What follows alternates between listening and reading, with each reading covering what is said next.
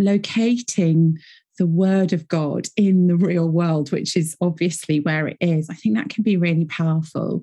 And it doesn't have to be the whole sermon, but if your congregation are journeying with you through the year and you're introducing a 2, 3, 4-minute even apologetic seam into the exposition, it cumulatively builds in God's people a confidence that the Christian faith is true and that the scriptures make sense, not just in a kind of religious bubble when we enter it, but they actually have, touch point. The scriptures has touch point with reality and reality as we face it. And I think it also then encourages people to reflect biblically on the questions their friends have and the conversations they want to be having, in the workplace and all of that. Hey, welcome to the Expositors Collective Podcast, episode 224. I'm your host, Mike Neglia, and the voice that you heard is that of our guest for this week, Dr. Amy Orr Ewing. Now, Dr. Orr Ewing is an author, a theologian, a speaker, an apologist, a persuader, and an evangelist. And in this conversation, we speak about the role of persuasion and even the use of apologetics to overcome people's objections to the good news of the gospel of Jesus Christ.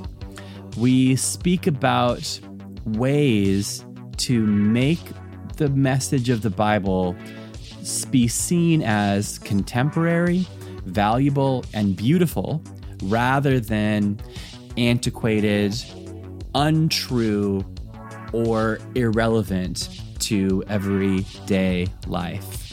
I was excited to speak to her over Zoom for this episode, and I also am really looking forward to being able to sit and learn from her face-to-face at the upcoming Calvary Chapel CGN International Conference, which is taking place June 26th to the 29th in Costa Mesa, California, at the historic Calvary Chapel Costa Mesa Church.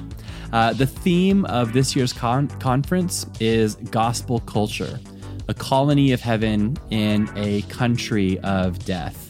And the speakers this year include, obviously, Dr. Amy Orr Ewing, previous guests on this show, Ray Ortland, Dominic Doan, as well as Tim Chaddick, who was on the show just recently, Nick Cady, as well as Doug Sauter, Pancho Juarez, and Tony Clark, who haven't been on this show yet. I really want to invite you to consider coming along. If you're part of the Calvary Chapel network of churches, then of course, I certainly hope to see you there. But also this is open to anyone or everyone involved in gospel ministry. And so I invite you.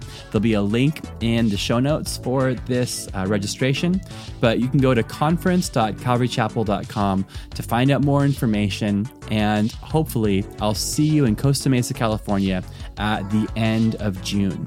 All right, I'm going to get out of your way. And here is this interview with Dr. Amy Orr Ewing.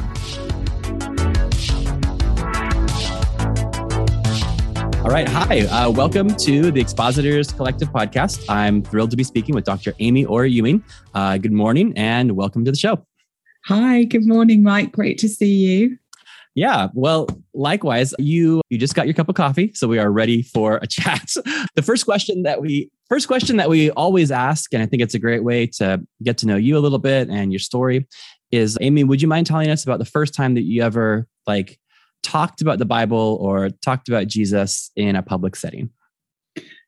Wow. Well, I think the most memorable one, there may have been sort of smaller opportunities before this, was I was 15 and I was part of a Youth with a Mission team that had gone into the Czech Republic. It was the year after the Berlin Wall came down. So you're talking, post-communist country just emerging into freedom, lots of people interested and open. And so we were a group of young people. We were doing kind of performing arts, so dance and songs and stuff, and then proclamation of the word in public spaces. And generally, obviously it would be one of the leaders that kind of spoke. But on this one occasion, we were in Wenceslas Square in Prague, which is, if any of you have been there, just stunningly beautiful. And it was in the summer, and there were just crowds and crowds of people. Probably over 1,000 people had sort of stopped to watch and to listen. And one of the leaders just said to me, Amy, I think you are meant to sort of give the word. And I thought, sorry, what? Okay, right, okay, absolutely heart racing. And I think I just spoke from, John 3:16 about the love of God shown in the world in Jesus, and probably wasn't very good at all, but God was very gracious, and there was a really amazing response to the gospel as we kind of then went out into the crowds in twos and led people to Jesus. And that experience spoke volumes to me of the YWAM leadership to give a young person a chance, having actually given us lots of training and encouragement along the way, not really preaching trainings per se, but sort of spotting, I guess, potential. And obviously for me as a woman, that was, quite hard to come by, that you would be given that kind of opportunity. So with great fear and trembling, it was a memorable day. Wild. And how long was it between the time that you were like tapped and asked to talk to the actual talk? Was it like a moment? No, or more than 20 minutes. Really? Yeah. Really? Yeah. Wow.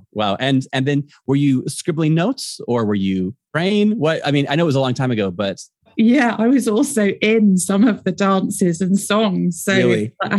You had your Bible there, and I did have some notes, and I had a little thing prepared because we all had to have our kind of testimony prepared. We need to have something prepared to say. Okay. I just wasn't expecting to say it to 1,000 people, with that kind of situation. Yeah. So wow. Get that notebook out. Yeah. Well, several miracles are there, but I think also too, like I've been involved in this kind of youth drama pantomime things, and the fact that it drew a crowd at all because those things are so cheesy. But they had their moments, and maybe they even still work in some context. But to draw a crowd is a rare, wonderful. Actually, having said that, 2 of the people that were on that team have since went on to become pop stars. So the standard of singing and music was pretty good. All right. Wow. All right. Not by me. I was very much in the back, but yeah. Well, I never did actual singing. It was just kind of like the pantomime, the King of Hearts and this and that.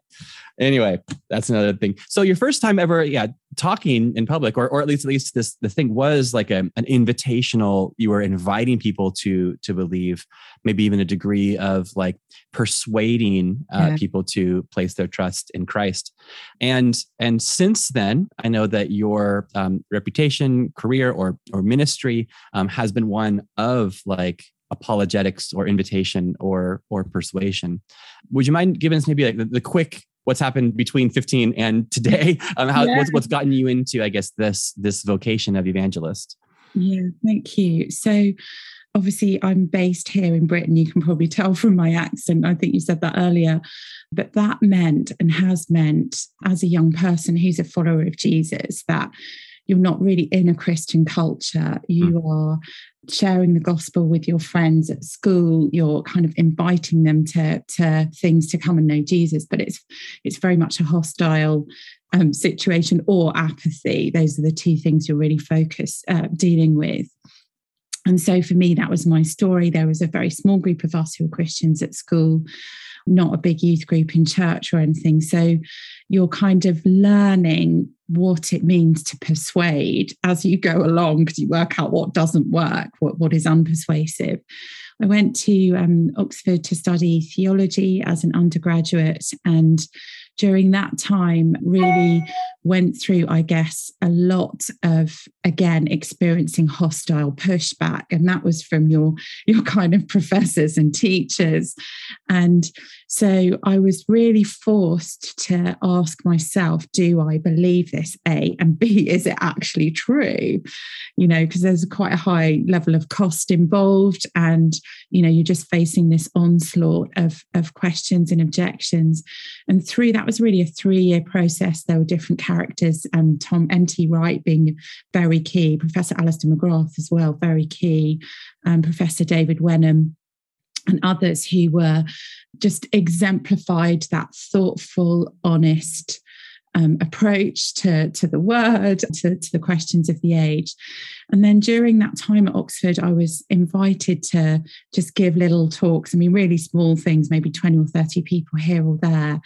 And I just began, I guess, to emerge in a very, very small scale ministry of evangelism.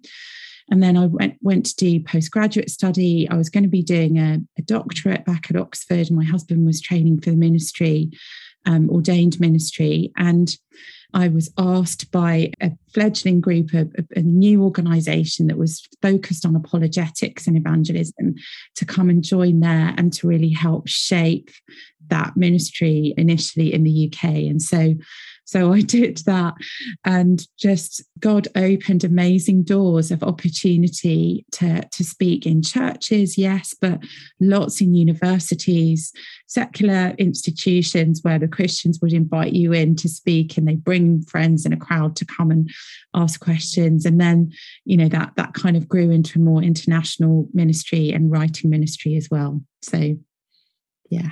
Wow. So you talked about that YWAM leader kind of spotting potential all those years ago, and that really has come to pass. And so that's an encouragement. So yeah, what do you believe? So that's kind of the vocational evangelist, which is rare. You know, you're outnumbered. You know, yeah. There's not many vocational evangelists. Maybe I wonder if you could speak to us Bible teachers and preachers who are not vocational evangelists, or might even say, listen, I'm not really gifted in evangelism. You know, I've actually heard that a lot from the listeners to this podcast.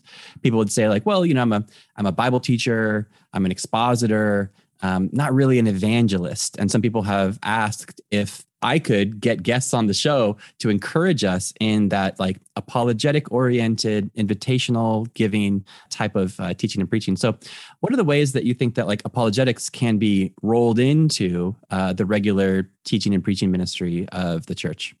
I think that's such an important question. And honestly, I also think often we sort of imagine apologetics to be this very rarefied thing, and evangelism to be this sort of, you know, Billy Graham in the stadium. I know people listening to this podcast know that's not the case, but just deep down, we have this feeling that it's them and not us. But actually, you know, in a regular preaching ministry, a sort of theme of apologetics and an expectation of making an invitation to people either to go deeper with God or to make some kind of a commitment, I think to do that intentionally just lifts the level of your Bible teaching in a way that really helps the congregation. So I think I would be trying to encourage you to not only think about, you know, when you're thinking about your exegesis, you might be thinking about illustration of how you kind of go deeper into what the point is, and maybe trying to use contemporary illustration, but really think about what the apologetic challenge of the passage might be. What might be the apologetic opportunity of the passage be? So whether it's, you know, my husband was preaching through the book of Daniel, and, you know, there's the whole scene of the king ending up sort of going out to eat grass and thinking he's an animal. And, you know, that seems like a really, really odd thing to happen. And then you think, well, what does that look like? What does that mean in the contemporary world? Well, we have all sorts of body dysmorphia happening in our world right now. How does the Bible position this? What does the Lord Jesus have to say into that situation? Or you know, you might think about introducing issues of perhaps science and faith when you're talking about creation in a psalm or in Genesis, or even just referencing the historical reliability of the Bible, even as one small, you know, 3-minute section in a New Testament text that you're giving. So locating the word of God in the real world, which is obviously where it is, I think that can be really powerful. And it doesn't have to be the whole sermon, but if your congregation are journeying with you through the year and you're introducing a 2, 3, 4-minute even apologetic seam into the exposition, it cumulatively builds in God's people a confidence that the Christian faith is true and that the scriptures make sense, not just in a kind of religious bubble when we enter it, but they actually have, touch point. The scriptures has touch point with reality and reality as we face it. And I think it also then encourages people to reflect biblically on the questions their friends have and the conversations they want to be having, in the workplace and all of that. That is such an encouraging, I love the phrase that you mentioned there, like little apologetic scenes within the larger sermon or Bible study. I think that some people might feel a bit intimidated or to think, well, I'm not able to give an apologetics talk. And sounds like what you're saying is we don't need to, but just to include the fact that this addresses the real questions, the real concerns, the real objections of our friends. And let's spend a few minutes on this. Yeah.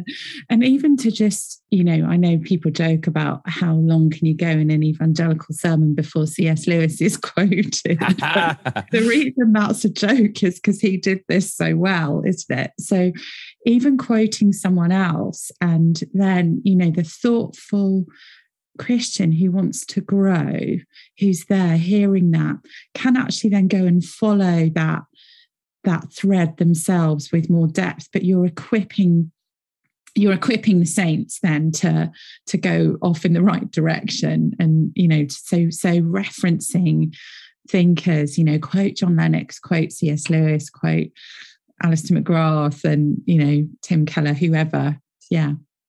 Yeah. And for some people, it's just, one more quote, whatever. Yeah. And then if you're addressing, though, the objection or the challenge or even the friend of the questioner, they dial in on that. And then that could even, to use Lewisian language, that's a wardrobe that opens up. And then there's a whole world to go through there.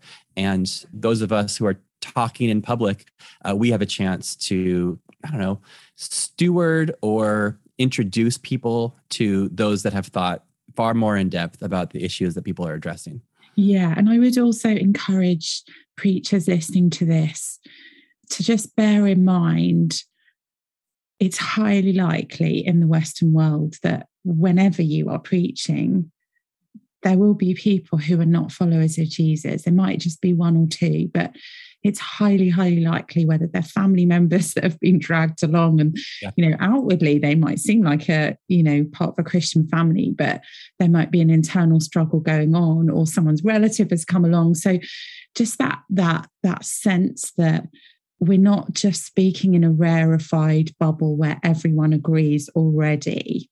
So to include that element of persuasiveness, persuading people towards the scriptures, persuading people towards Christ, winning people, I think that's a kind of mentality thing, isn't it?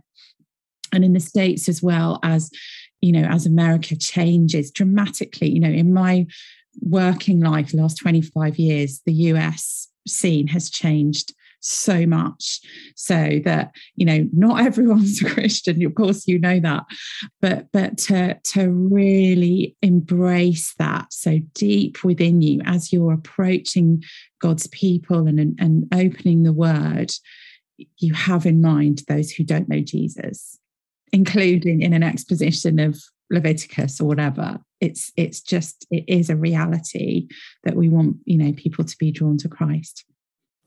Yeah, we spoke before we started recording about baptisms that we just did a couple of days ago. And, I baptized Connor, and Connor's, he was married to a believer, and, she was dragging him to church for 4 years. Yeah. And he placed his trust in Christ about a month and a half ago. Very cool. And they always sat in the front. Yeah. and for me, like, Connor was almost like this in my face reminder of the fact that there's many other people like him. But, I know him, I have a relationship with him. And as I'm at my desk, writing out the sermon, it's like, okay, and what's there for Connor, or what's there for people like him that maybe are coming, but they're not bought in yet? And had a good conversation even with his wife standing by the river after the baptisms. And she's like, Connor was saying, like, the world makes sense through the lens of the Bible. And he really appreciated the times when like objections would be addressed. Not for the whole talk, but like just to have a few moments of like acknowledging some of you might not believe this. And here's the reasons why. And here's how I think this passage maybe addresses that in a deeper level. Okay, now we're going to move on to the next verse. And it's just kind of an acknowledgement that I think is helpful. I'm not the expert. You're the expert. I just want to, I don't want to make this my show. You're the featured guest, but. No, that's wonderful. But see, now Connor is off the list. He's no longer the token non-believer in the room. So I have to hone in on the next token non-believer. When I was younger, or even in my Bible college years, or thinking about apologetics, my understanding of apologetics was largely refuting the Mormons, or how do you defend the Trinity against this group or that? And there certainly is value in there. But as I've like benefited from your own ministry and looked at the stuff that you've written and talked about, largely your apologetic focus is not, here's how we disprove the Jehovah's Witnesses.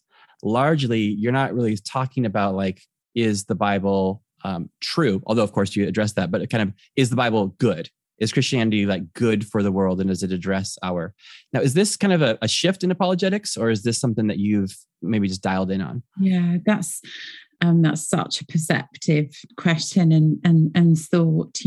So 25 years ago, when I was starting out in my 20s, early 20s, just coming out of university, and you'd ask the question, what are the sort of Christian apologetic resources? Well, you'd have your evidence for the manuscript tradition of the Bible. So right. For the UK, that would be F.F. Bruce, and then obviously Josh McDowell as well, and similar evidence for resurrection, Habermas, and then other than that, if you were really hardcore, you might know about sort of Norman Geisler and maybe even Bill Craig. So perhaps a tiny little bit of more kind of philosophical apologetics that might engage a person who just says God doesn't exist. But for me, it felt like, so we're talking about late 1990s, early 2000s. The questions then of the postmodern culture were much more around relativism, and then apologetics did begin to engage with that. Is anything true? Is Jesus the only way? And then shifting towards questions about power. So postmodernism is very interested in who's got the power, and the positioning of what the Christian faith is from a hostile point of view shifted away from, it's old-fashioned and, it's from the Dark Ages and it's kind of quaint and probably not true. It shifted from that to, it's not good, it's actually harmful. And that then coincided with massive changes in people's perceptions of sexuality, and then the rise of this, questions about colonialism and race and what has the role of the church been in all of that. And so if apologetics is really about reaching people to come to know the Lord Jesus, then it needs to be addressing the questions and objections that those people have. And so it's felt like, it's constantly a moving target, and that's good because, that keeps us on our toes. So obviously questions about suffering have always been live, but, that's one that's gone all the way through. But now in the cultural moment we're in, where there's this tremendous rage and anger towards people who don't agree with me, and then there's this kind of perception of a certain type of Christian being very allied with, a wing of politics, navigating that so that we actually win people to Jesus. And then you've got other really interesting phenomena like men in the West who love Jordan Peterson. So, there's been this sense of, oh my goodness, we can't be too certain about anything, and the church preaching about hell or, giving people moral categories, that's all this huge problem. We're never going to win anyone if we major on that. And now suddenly you've got a generation emerging who are listening in their millions to Jordan Peterson, who is giving people categories of certainty, who's giving people like a pattern and a framework through which to see the world. So apologetics is, taking the opportunities of the moment we're in and showing how the Christian faith is true and it's real. It answers the longings of the human heart. Yeah. Did not expect Jordan Peterson to make an appearance in this conversation. Well, remember, I've got 3 sons, so yeah. my twins are 16. So, and obviously doing a lot of university evangelism. So, you're kind of seeing what are young people reading and what are they drawn to and listening to. Yeah. Why do you think that there's a draw towards, this clear speaking man giving certainty and talking about absolutes in the world? Why do you think that's attractive? Because we've been force-fed since the 60s when postmodernism emerges in continental philosophy, but then the sexual revolution, all of that, we've been force-fed this idea of meaninglessness. Yeah. There's no big overarching story, and that will set you free. So the more sexual partners you have, the more you just kind of freewheel through life, that's the path to happiness. You need to throw off the restraint of certainty and of categories. And, Jesus said it. If you the more you consume of that kind of food, you're just going to end up hungry. It's only the bread of life that can ultimately satisfy that hunger. So I think there's a sort of a sense that people have drunk deeply from that well that offered so much and promised so much, but it's left them empty. And so now they're looking for, there's this vacuum, there's this moment, they're looking for certainty. So on the one hand, you've got the certainty that Jordan Peterson offers. And then on the other, culturally, you've got the certainty that the sort of intersectionality movement offers, which is that anyone who disagrees with my woke categories must die. They must be cancelled. We're going to sort of man the barricade that they can't be allowed in civil society. So, operate the barricade. Yeah. Don't man the barricade. Yeah. Oh, yes. Thank you. Yes. Sorry. Person the barricades. Yeah, yes. Quite. Yeah. Fascinating. Yeah. I go to 2 different barbers. Each of those barbers love Jordan Peterson and through that, in kind of a surprising way, are interested in the Old Testament and are interested in because Jordan's got this odd fascination with the Bible. I don't think he handles it very well, but he's got this, it's a fascinating moment that we're in. Yeah, exactly.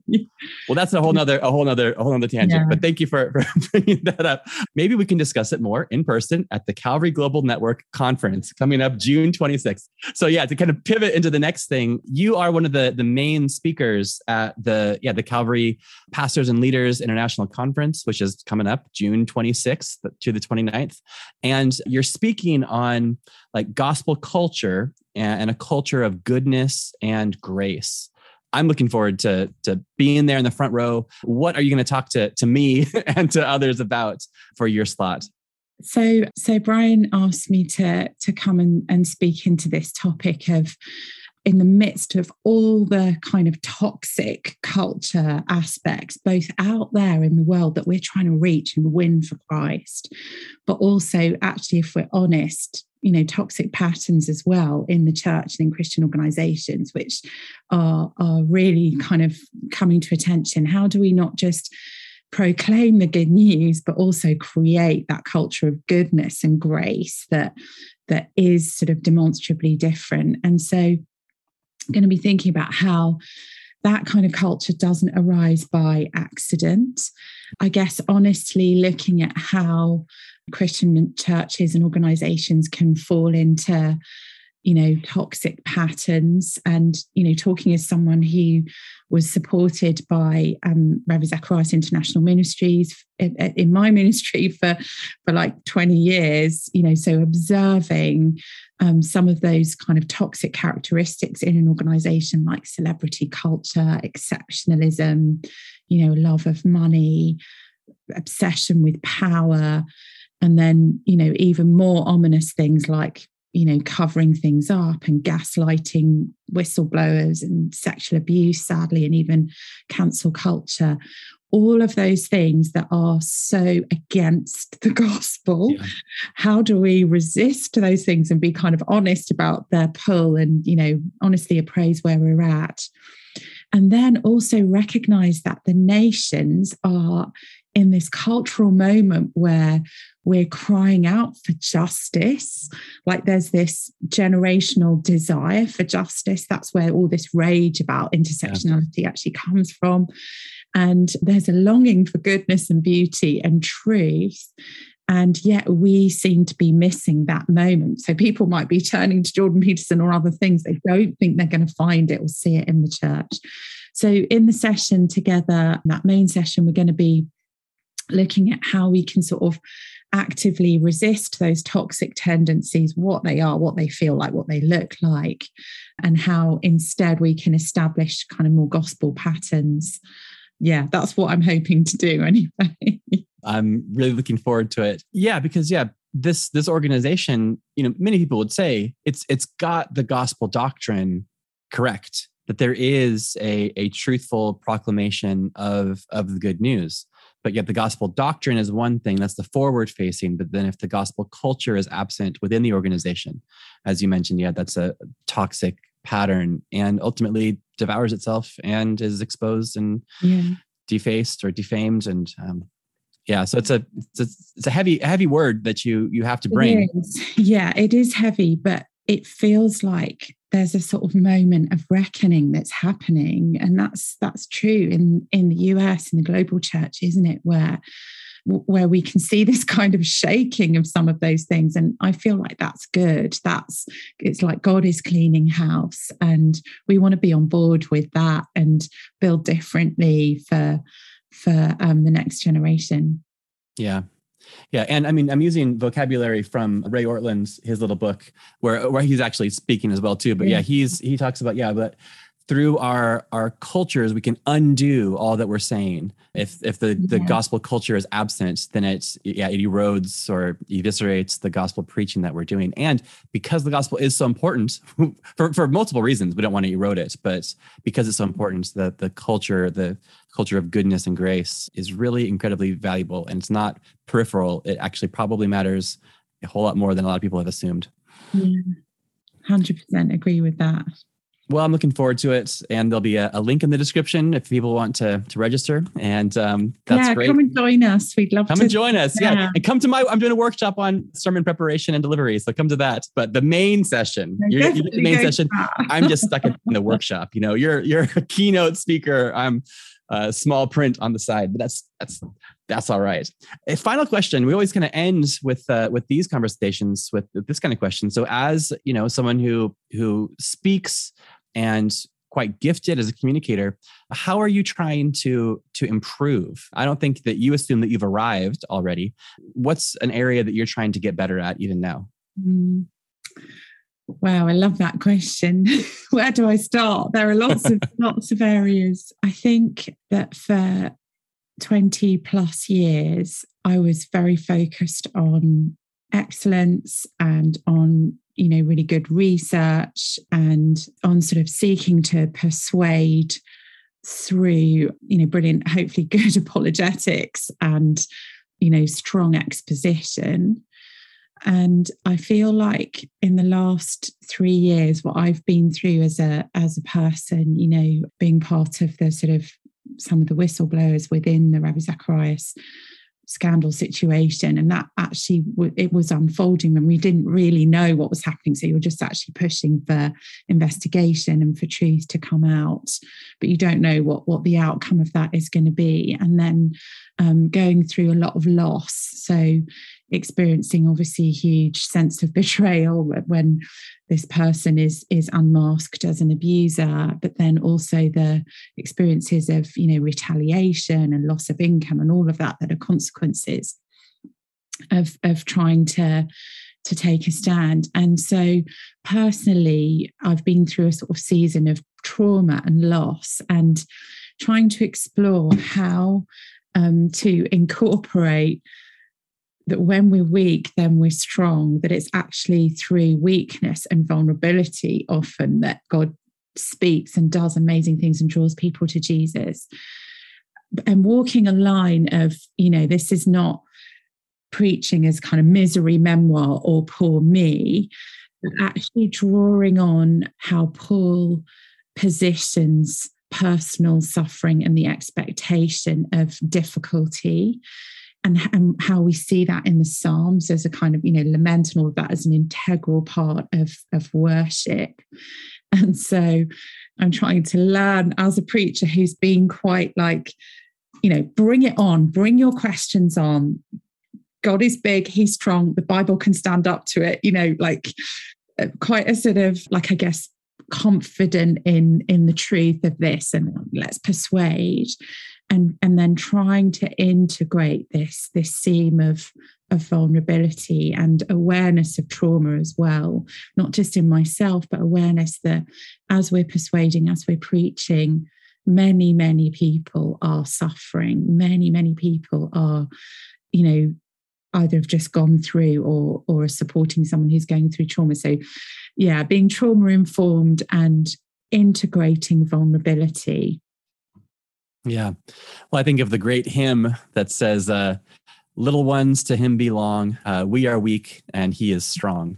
Yeah. And I think in that, even in our weakness, there is a way, and I've never heard that phrase before, a misery memoir. There is a way, I think, that we can be almost self-indulgent, or even if kind of like suffering or trauma is kind of a currency of today. And so, if you want to like amplify your own suffering, I think there is that. I think there's ways to irresponsibly do that, but not to use it as currency, but to use it as just kind of allowing the strength of God to be shown through the weakness of the communicator. I think that's a valuable thing and worth pursuing.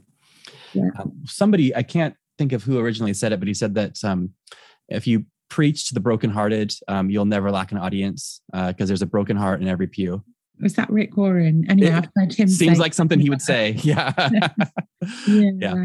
I've sort of been living there really. I mean, and it's a new dimension, and just experiencing God's grace through that has been wonderful. Yeah. Well, Amy, thank you so much for your time. Thanks for bringing us in on this whole story that started when you were a teenager and up until now, and the ups and downs that you've let us in on. I do appreciate it.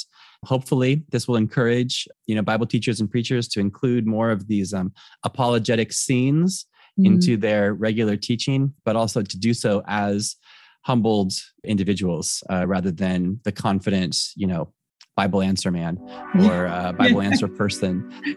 But yeah, people that realize that we are weak, but that he is strong. Yeah. So thank you so much. And, Lord willing, I look forward to seeing you at the end of June, and I'll be there in the front row, amening along. And thank you very much, Amy. I appreciate this. Thank you. Bye. All right. Well, that was great, wasn't it?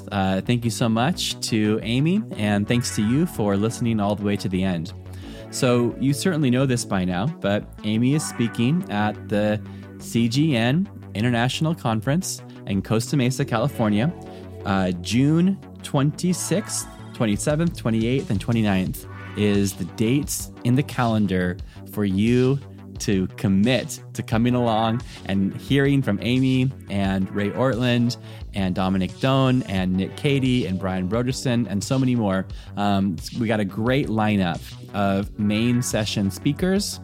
And then also, as you heard, we've got some real B-list celebrities for the workshops. So I hope to see you there for my workshop on sermon preparation and delivery. All right, make sure that you're subscribed to this show, because next Tuesday, we have a great interview with Dr. Uche Anizor speaking about apathy in the life of the preacher, and also combating apathy in the life of the congregation.